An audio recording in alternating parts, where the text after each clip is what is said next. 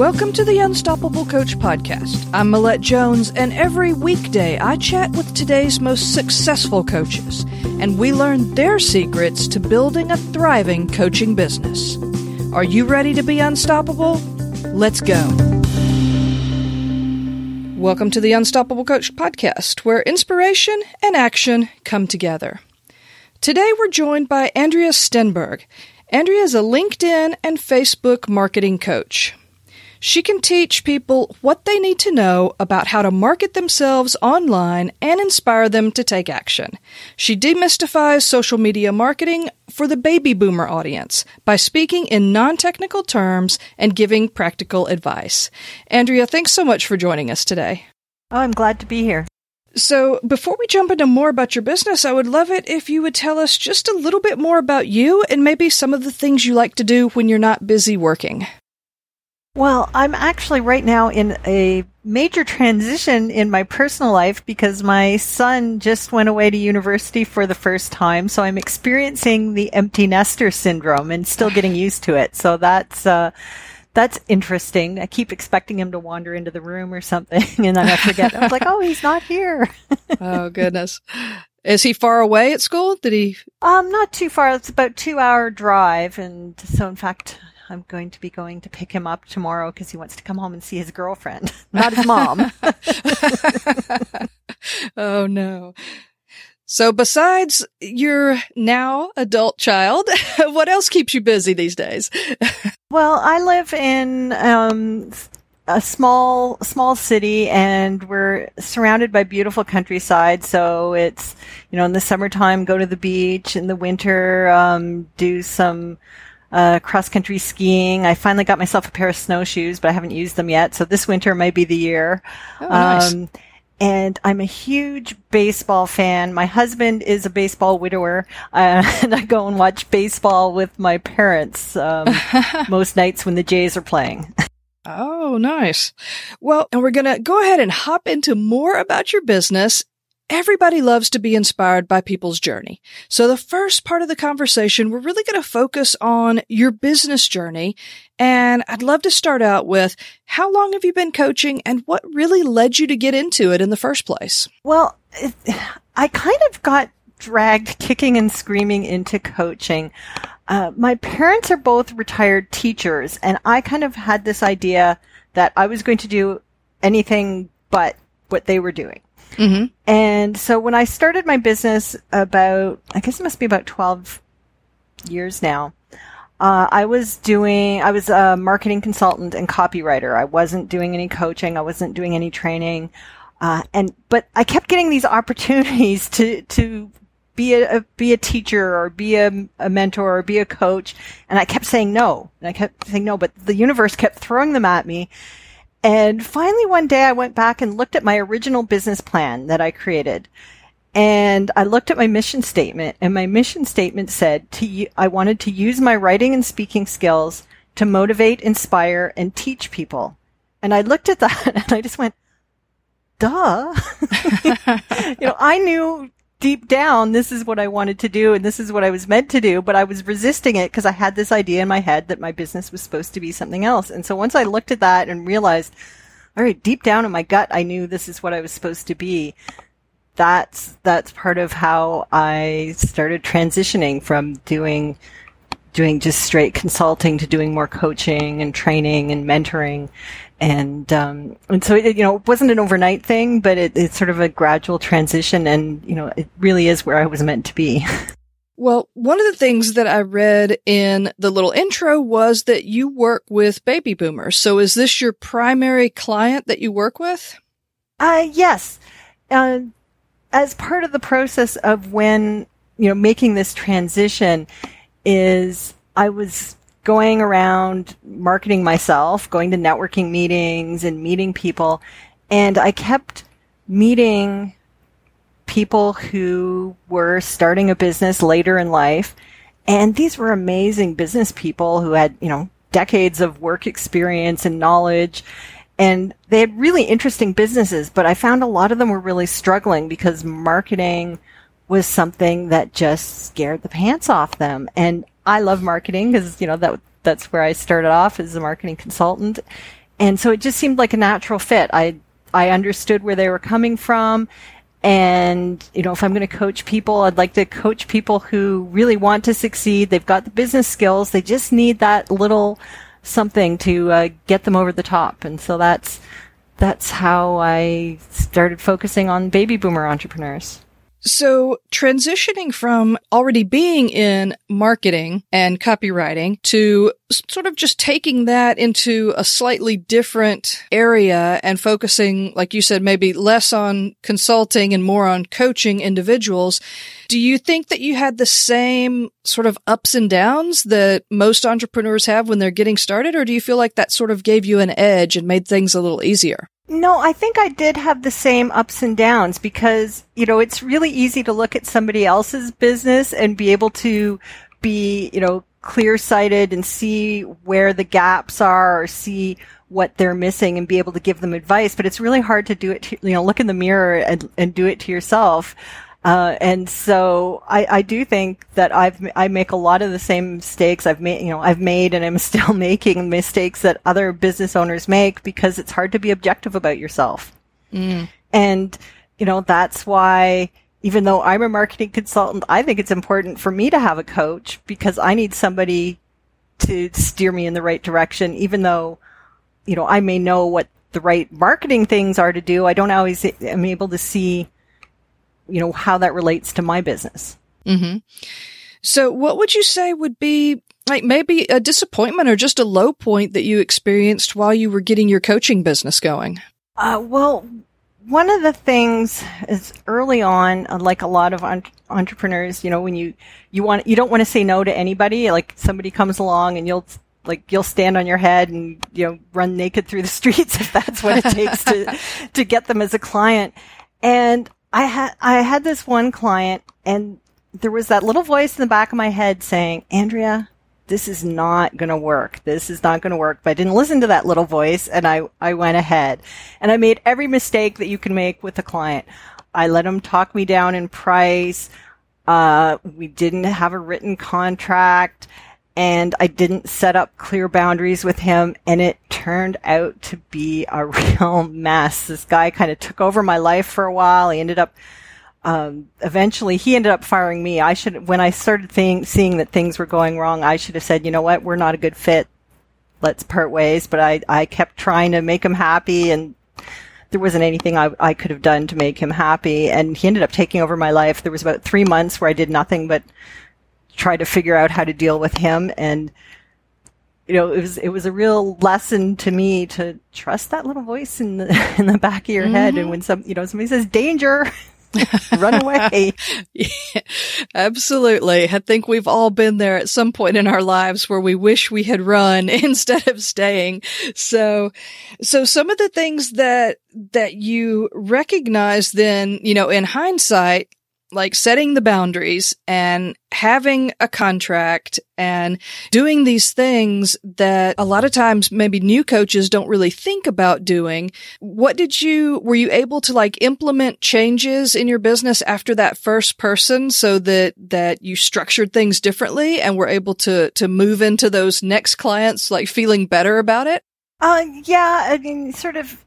It seems like as each year goes by, I refine it a little bit more and get a little more confident, a little more, a little more specific, a little clearer about how things work. I'm a little more confident about talking about money with clients, where in the beginning it was harder for me.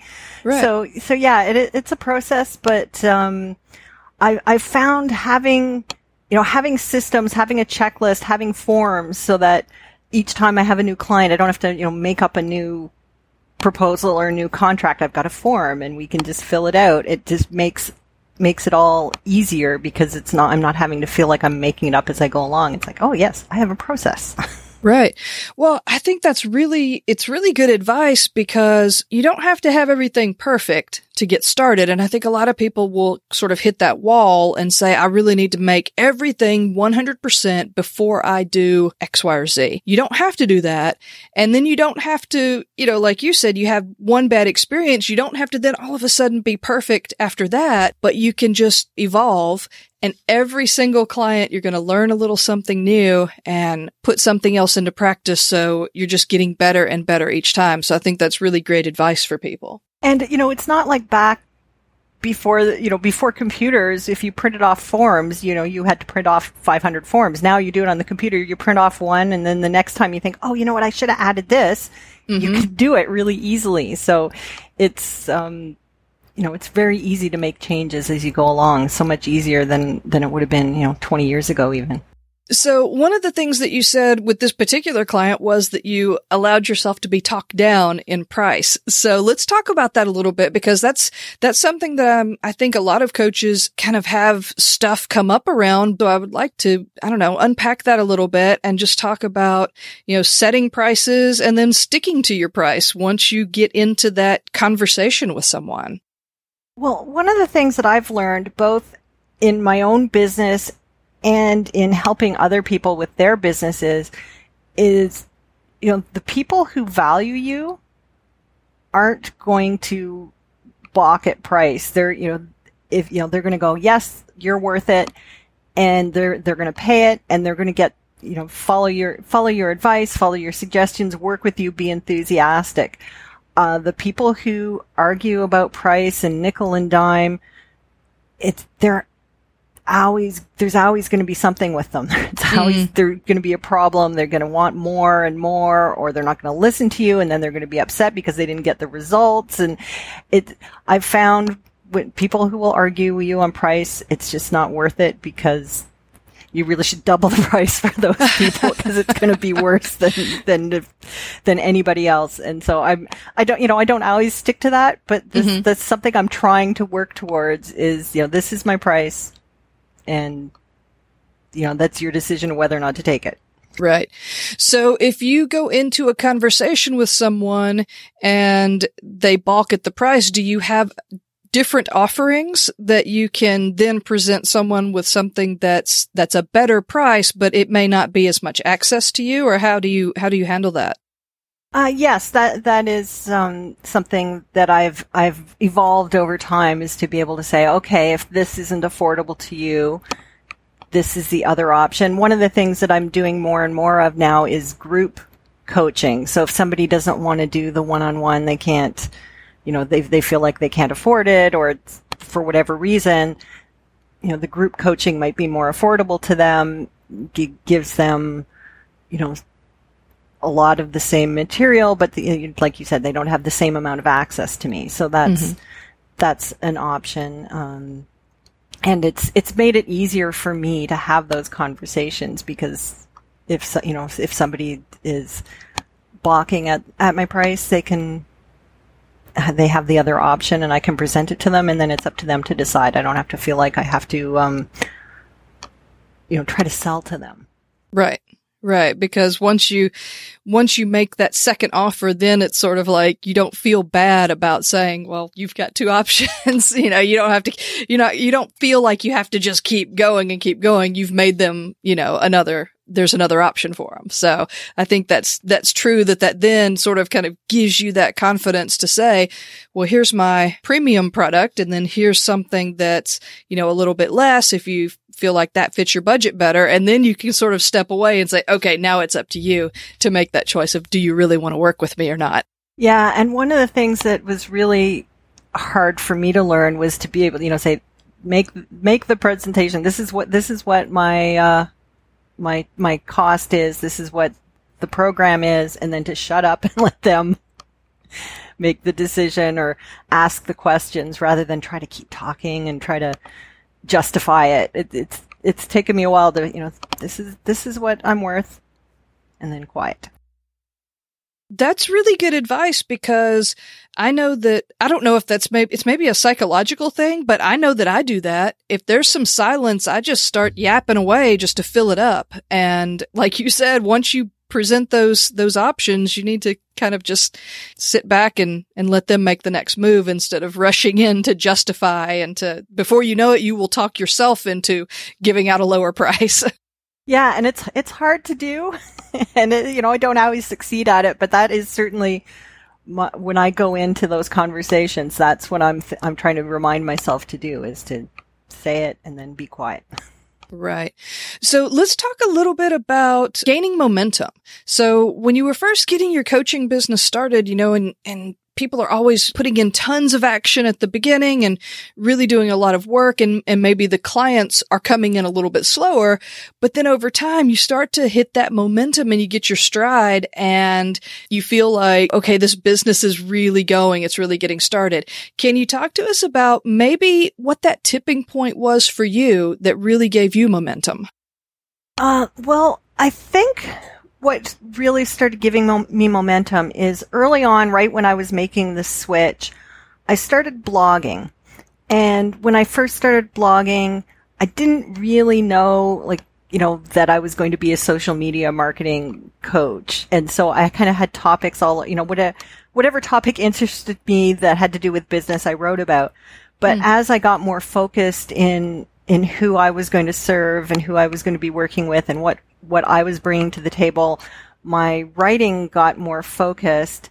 And then, I started being able to use sort of my blog as the focal point, but using, say, Pinterest and Facebook and LinkedIn. And I started ranking on certain keywords and started having people come to me. So it wasn't just, me going out and trying to drag people in, but there were people, coming to me. I got asked to speak at some conferences, some smaller ones that were local and some bigger ones. And, that's really when I started feeling like I was getting momentum, when people are coming to me and people think, oh, I see you everywhere. And that's, that was a really good feeling for me, that I'm not having to work quite so hard to get my name out there and get people, to come and talk to me and whatnot. But when they started coming to me, having seen me, speak in an event or seen a blog post or seen something on one of the social networks, that's really when it felt like the ball was really starting to roll. So let's talk a little bit about niching down. You said something just a little bit ago about, you weren't really sure where you were going to take that focus with marketing or with your business. So you were kind of just blogging on whatever piqued your interest. So how did you start to narrow it down and end up landing on social media? It was a few things. One was, as social media, because I started my business before Facebook, before LinkedIn. So I was starting to use social media to market my own business, and I was really enjoying that part of it. I really loved the social media. I really enjoyed working that way. And so I started writing more about it. And when I was going into my Google Analytics and looking at the traffic to my website, I was finding the posts about social media were getting the most traffic. And I was also, as I was talking to people, I was finding that, I'd said the baby boomer entrepreneurs were struggling with marketing, and social media really was a challenge to them. And so that then it just clicked for me. That's where the traffic was coming from. That was what I was enjoying. And these baby boomer entrepreneurs who I really enjoyed working with were really struggling with the social media. So it just seemed like a natural fit for me to move there. But it wasn't overnight. It was just sort of a gradual, certainly helped using the Google Analytics, plus paying attention to what I enjoyed doing as well. So one thing that I like to talk to coaches about is just what the future looks like, because everybody seems to really love the idea of, not being stagnant or not being still for very long. Everybody loves to create, or coaches just seem to love to create. So what are you creating next in your business? Well, I'm actually just right in the middle of creating a new program around helping consultants and coaches baby boomer entrepreneurs get clients on Facebook. So I'm creating the content for that. I'm also creating the marketing strategy. And that's sort of my next year or two. I want to do a lot more group programs and less of the one-on-one. So that's where I'm going. And yeah, I'm having a lot of fun. Yeah, absolutely. Do you like the dynamic of the group programs, or is it sort of a strategic way because doing one-on-ones, there's only so many hours that you can work with people. So is it a way to just get your message to a broader audience, or is it strategic, or is it a little bit of both? It's a little bit of both. I like the energy of a group, particularly when you have the group set up so people can interact with each other. Right. I find it brings more to the table than just me. Mm-hmm.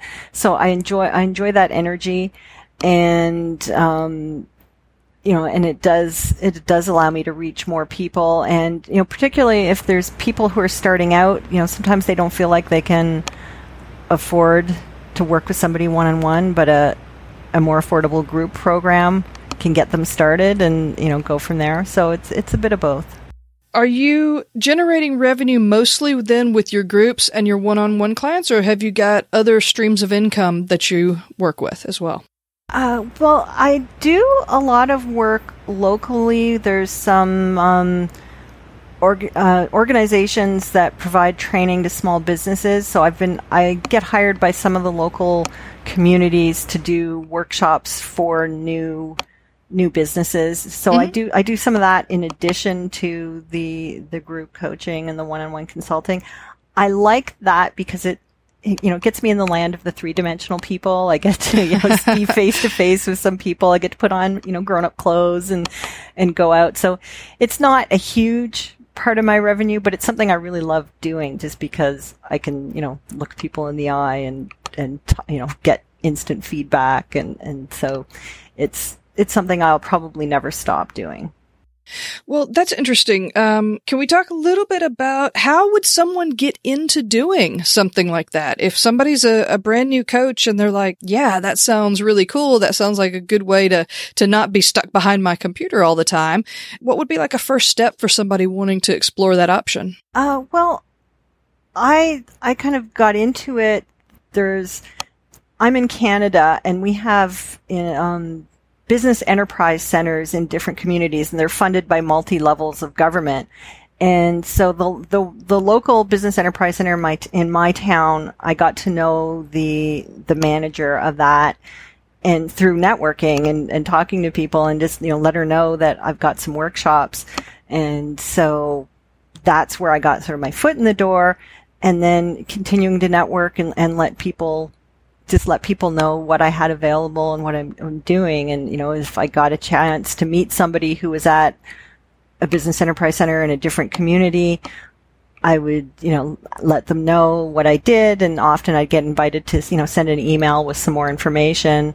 The other thing would be, chambers of commerce often bring in speakers, and, mm-hmm. And so it's just, find the organizations that offer those programs and just let them know what you have available. Right. So in the U.S., it would probably be like the Small Business Association. And I know that they generally have different groups in most of the major cities. So I think that would be a good step for coaches as well. What would you say is your favorite strategy these days for introducing brand new clients to your business? I'm going to venture a guess that it has something to do with social media. Yes, it's live video. And I have to confess, I have a bit of a love-hate relationship with live video because I really hate being on camera. I kind of look at my picture and go, oh my God, who's this old lady? But I've had to kind of screw up my courage. I had to learn how to do some makeup and learned how to do some lighting, but it's a really good way to give people a little taste of who you are and how you work and, what your personality is. So, whether it's Facebook Live, there's Instagram. I haven't done as much with Instagram because my audience doesn't tend to be on Instagram quite as much, although I've been experimenting with that as well. And, the live video is a really great way to get in front of people. It's performing really well on Facebook. You get a lot more eyeballs in front of your videos than if you're doing any other kinds of posting. And then if you can drive them to your website from there, it's really fabulous way to go.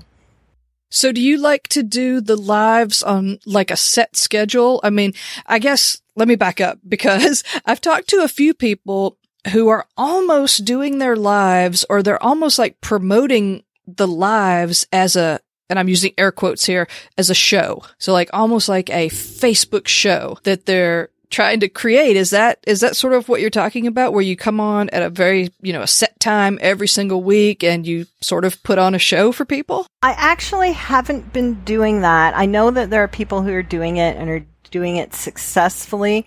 Mm-hmm. I've been a little more casual about when I do my lives. But I've also done periodically where I'll do a week of, I'll do one every day at the same time. Mm-hmm. So I'll do that, and I promote those. The ones that I do live, I will, usually I'll post to my Facebook saying, tomorrow I'm going to do this, and I'll send it to my email list. But I haven't been doing like a specific show at a specific time. I've learned that, it doesn't matter what time of the day or week or whatever that you pick to do an event, there's going to be a big chunk of your audience who are going to say, oh, I really wanted to be there, but I couldn't do it. So I don't want to be stuck to the same time every week. Yeah, but that makes sense. I'm trying to be more consistent of doing it, each week and getting the content out there. The nice thing about when you do a Facebook Live is people don't have to be on live to watch it, so you can run an ad from your video to get new people to see it. You can embed it on your blog to make it into a blog post. So you can download it and then upload it to YouTube. You can really multi-purpose, which is, one of the best things you can do in social media is if you can create a piece of content and use it everywhere. Right. It's way better than having to create 10 different pieces of content. Exactly. Well, let's dig into that a little bit, because I have talked to people that are all over the spectrum on this. Some people say, I don't repurpose stuff. I pick 2 things and I do those 2 things really, really well. And then I talked to somebody that was like, I can spend an hour and I can get 30 different pieces of content and I can push that stuff out all week and I love it. Is there a better way, or is it just whatever energizes you the most and that you're most excited about doing, so you'll do it consistently? I think that is the key is, whatever you're going to do consistently. I'm on a whole lot more social networks than most people should be because I'm a social media expert. So even if it's something that my audience aren't using, I have to test it out just to see, so that I can talk about it and give people advice. So people who are not doing social media at all, start with one. If you're kind of feeling overwhelmed, pick one and get really good at it. But if if you're comfortable doing more than one, by all means, go for it. So, like if I do a blog post, I can easily get 10, 15 tweets from that blog post and schedule them out over the next several weeks. And I can turn it into a Facebook post and a LinkedIn post. I create a Pinterest image to go with it.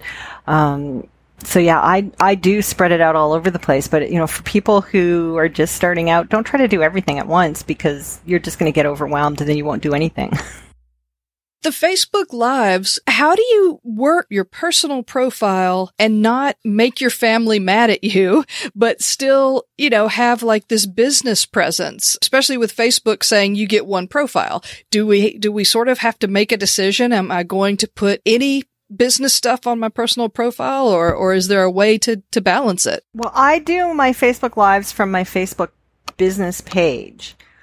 However, when I started on Facebook, there weren't the business pages. It was just your profile. And I started on Facebook with the mindset that this is for business. Now, that's not saying I never do anything personal, and I have, connections with friends, and some family, and so the way I treat my personal Facebook is, it's like networking.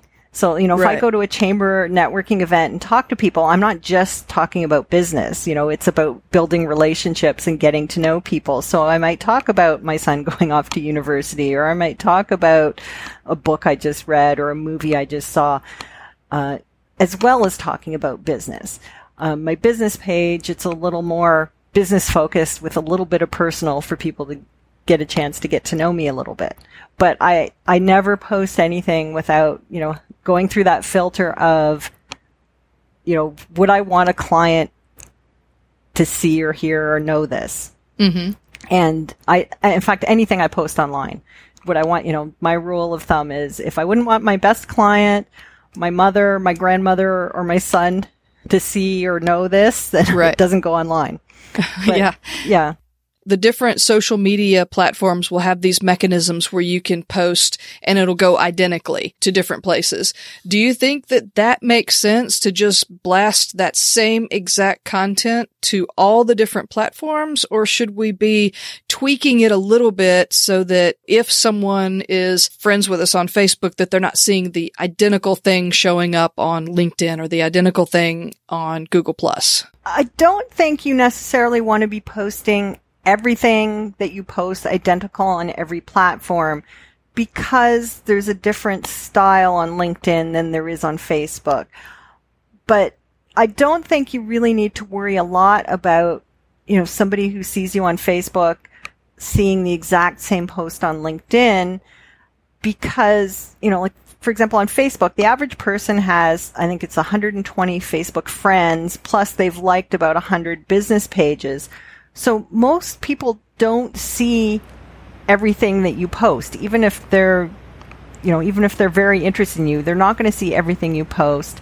And likewise on LinkedIn, they're not going to see everything you post. So the likelihood of somebody seeing, the exact same post on every social network that you post to and actually being aware that they've seen the exact same one is fairly slim. Right. And the other thing that you can do is, mix it up. So maybe you post, on Facebook today, it goes to LinkedIn next Friday, and it goes to Google Plus this Sunday after that, so that sometimes people I'm on my social media, I'm going to do it now, and they'll do all of them at once. But if you spread it out over a week or 2 weeks, the chances of somebody seeing it and realizing that they've seen it before are very slim. Mm. Yeah, so let's talk a little bit about that, where you said, a post here on one day and then maybe on this one on another day. What is the frequency that people should be posting stuff out at? I mean, I see some people that seem to post every single day, multiple times a day, all over the place. And then I also see some people that, I haven't seen them in a couple of weeks on Facebook, and all of a sudden something will pop up, and it's just like they're not there all the time. So is there a better way? Should we be more prolific in our posting, or should we just post just what's really good? More is not necessarily better, but you don't want to disappear. So the key is to be consistent, and then it's also to test. Because, what works for my business may not work for your business, may not work for somebody else's business, depending on who your audience is. Mm. So, for example, Facebook, if you have, your Facebook business page, you can go in on Insights and you can see which posts did better, you can see what times of the day your audience is online. And so, you can try and say, okay, I'm going to post 3 times a day for a week. And then the next week, I'm going to, post every second day, just once a day. And you can try that over a period of time and see which ones do better. But if you're going to do that, you've got to then decide, okay, so if you find the 3 times a day works really well, then you've got to really commit to it. Right. So, be aware of your time commitments and your interest in doing the social media. But it's really about testing and tracking and see what works. For example, Twitter is fairly instant. I mean, they've started doing things where they show you posts from the previous days. But for the most part, it's like if you post now, if somebody logs in 3 days from now, they're not likely to see what you just posted. So right. Twitter, you can post many, many times a day, and you can post the same content repeatedly as long as it's not all at once. So I might post, similar things, but spread it out over the course of 2 months. So, like each blog post, I might be promoting blog posts from a month ago this week, but I'm also promoting new content as well. But Facebook, I tend not to post that often. Probably rarely do I post more than twice a day, and it's usually once a day and not always every day. Interesting. Yeah, so it sounds like you really just need to go back to that first thing that we said, which was pick something and really get comfortable with that. And then bring in some of these other things that you've been talking about, which is just a test. Pick one thing, pick Facebook, pick LinkedIn, whatever you want to. Get started, be consistent, and then start to see what works. And then when you're nice and comfortable with that, bring something else on. And otherwise, I feel like, I don't know, just talking about it all kind of makes me feel a little bit overwhelmed. So I think if you actually tried to figure every single platform out all at once and be everywhere all at once, it could get to the point where you just threw your hands up and said, I'm not even going to bother. I'm not going to do any of it. I'm a social media marketing expert, and I'm not doing everything. So if I'm not doing everything, you don't have to do everything. It's really not. It's really pick one or two things and get good at them. Right. We look out there and see some people that probably have a big team that helps them out, but we see some people that really appear to be everywhere. And then you start to hold yourself up and say, okay, I have to do all of this stuff also if I'm going to find this success. So I think that people can get a little bit psyched out by seeing people and it looks like they are on every platform and they are doing everything. Yeah. And when you're, just starting out and you're a solopreneur and you don't have a help, you can't do it. And, the truth is if you were starting out and you were suddenly able to, we waved a magic wand and made you able to post everywhere, like, would you be able to handle the business if you're just starting out? You probably couldn't. So it's probably a good thing that you can't do it all at once. Yeah. Well, that's a good point too. If we could get all that business that all of those social platforms could bring us all at once, we wouldn't be able to do that either. So, so knowing what you know now about building up a successful coaching business, what would be a piece of advice that you would give to a brand new coach? What would be something that someone should really focus on first if they want to get a good foundation for a strong business? I think it's really about figuring out what your niche market is and getting clear about that. It's so much easier to market when you have a specific niche than if you're just trying to market to everybody. And it's also, good idea. Early on when I was making this transition, I was kind of struggling with my own marketing. And then I talked to my coach and I realized that my problem was I actually had two different target markets I was looking at, and only I didn't recognize them as two different. I thought it was one, but they were actually two very different target markets, and one of them that I liked working with and one that I didn't. And so it was helpful to go, oh, okay, well, once I got rid of the one that I didn't want to be working with, then all of a sudden it was a lot easier because I knew who I was talking to and I was excited to be speaking to those people and wanting to bring them on board. So it's really about getting clear about your niche and recognizing that if you make a mistake or it's not quite the right niche, it's not like you're permanently married to that niche. If it doesn't work out, you can change. My business has morphed a lot over the last 12 years. And that's okay. That's kind of part of the course. And, but it's so much easier to market when you have a very clear, specific niche and people can tell, okay, yes, this person is speaking about my problems and my life, and they know what I'm going through. I can see how they can help me. Yeah, that's really good advice. Well, Andrea, this has been so good, and I've learned so much about social media in this last 40 minutes. I would love it if we could finish up now with the final 5 rapid-fire questions. Okay. So what is one habit or skill that's helped you become unstoppable? I think it's just persistence, is being able to, pick myself back up and go at it again if something doesn't work perfectly the first time, and to just keep going forward. Business isn't always easy, but persistence is the thing that's kept me going. What's one quality that you feel every successful coach needs to spend some time developing? I think it's, being able to tell your story effectively. So whether you're doing it, the Facebook Live like I was talking about, or doing it on your blog, or whether you're talking one-on-one, being able to articulate, who you are and why it is you do what you do, so that people can kind of connect with you. Recommend one book that's had a big impact, either on your business or on your life.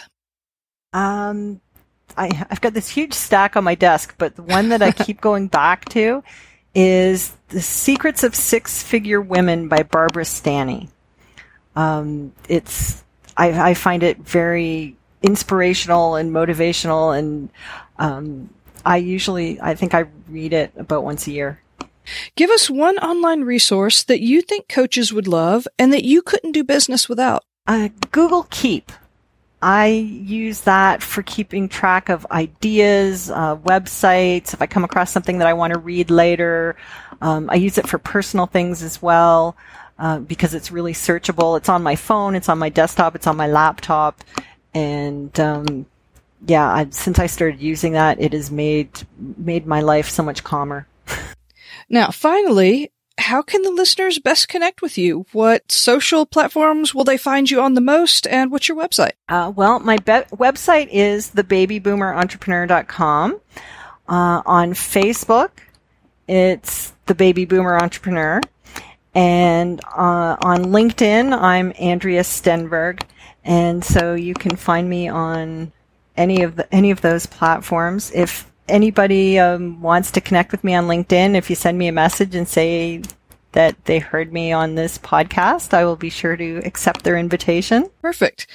Well, I will be sure to get all of those links and all of the recommendations onto the show notes page.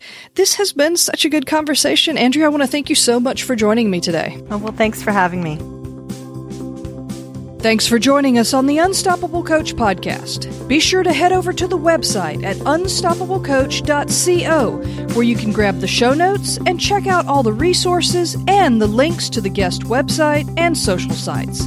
And be sure you join us every weekday when I interview another successful coach and we learn their secrets to building an unstoppable coaching business.